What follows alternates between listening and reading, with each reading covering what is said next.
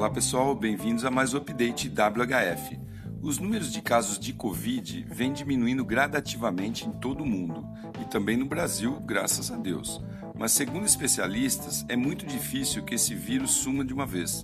Mas como todos os outros que existem, terão níveis aceitáveis e controláveis. E essa pandemia, juntamente com todos os esforços para sua contenção, deixarão um legado importante sobre boas práticas de saúde e higiene que podem prevenir muitas outras contaminações. O uso de álcool gel, por exemplo, pode se tornar um hábito recorrente. Recurso esse que tem sido adotado por quase todas as empresas, independente do setor de mercado. Pode e deve ser continuado. Além da higienização das mãos, que são o principal condutor de micro-organismos para dentro do nosso corpo, é importante também limpar os equipamentos que usamos no trabalho, como notebooks, mouses, superfícies das mesas, maquininhas de cartão, enfim, todos aqueles objetos que utilizamos rotineiramente.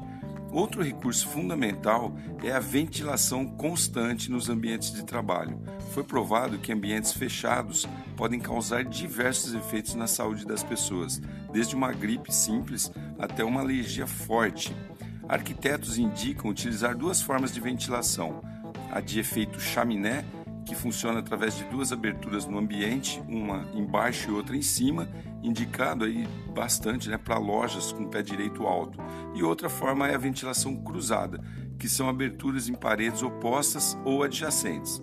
Locais ventilados tornam o ambiente mais agradável também, acima de tudo.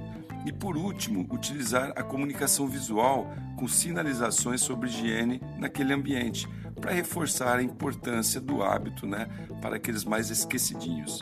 Bom, vamos ver se isso realmente vai virar rotina. É uma boa, né? Sou Cássio Bettini, compartilhando temas sobre comportamento e inovação oferecidos pela WHF. Até a próxima.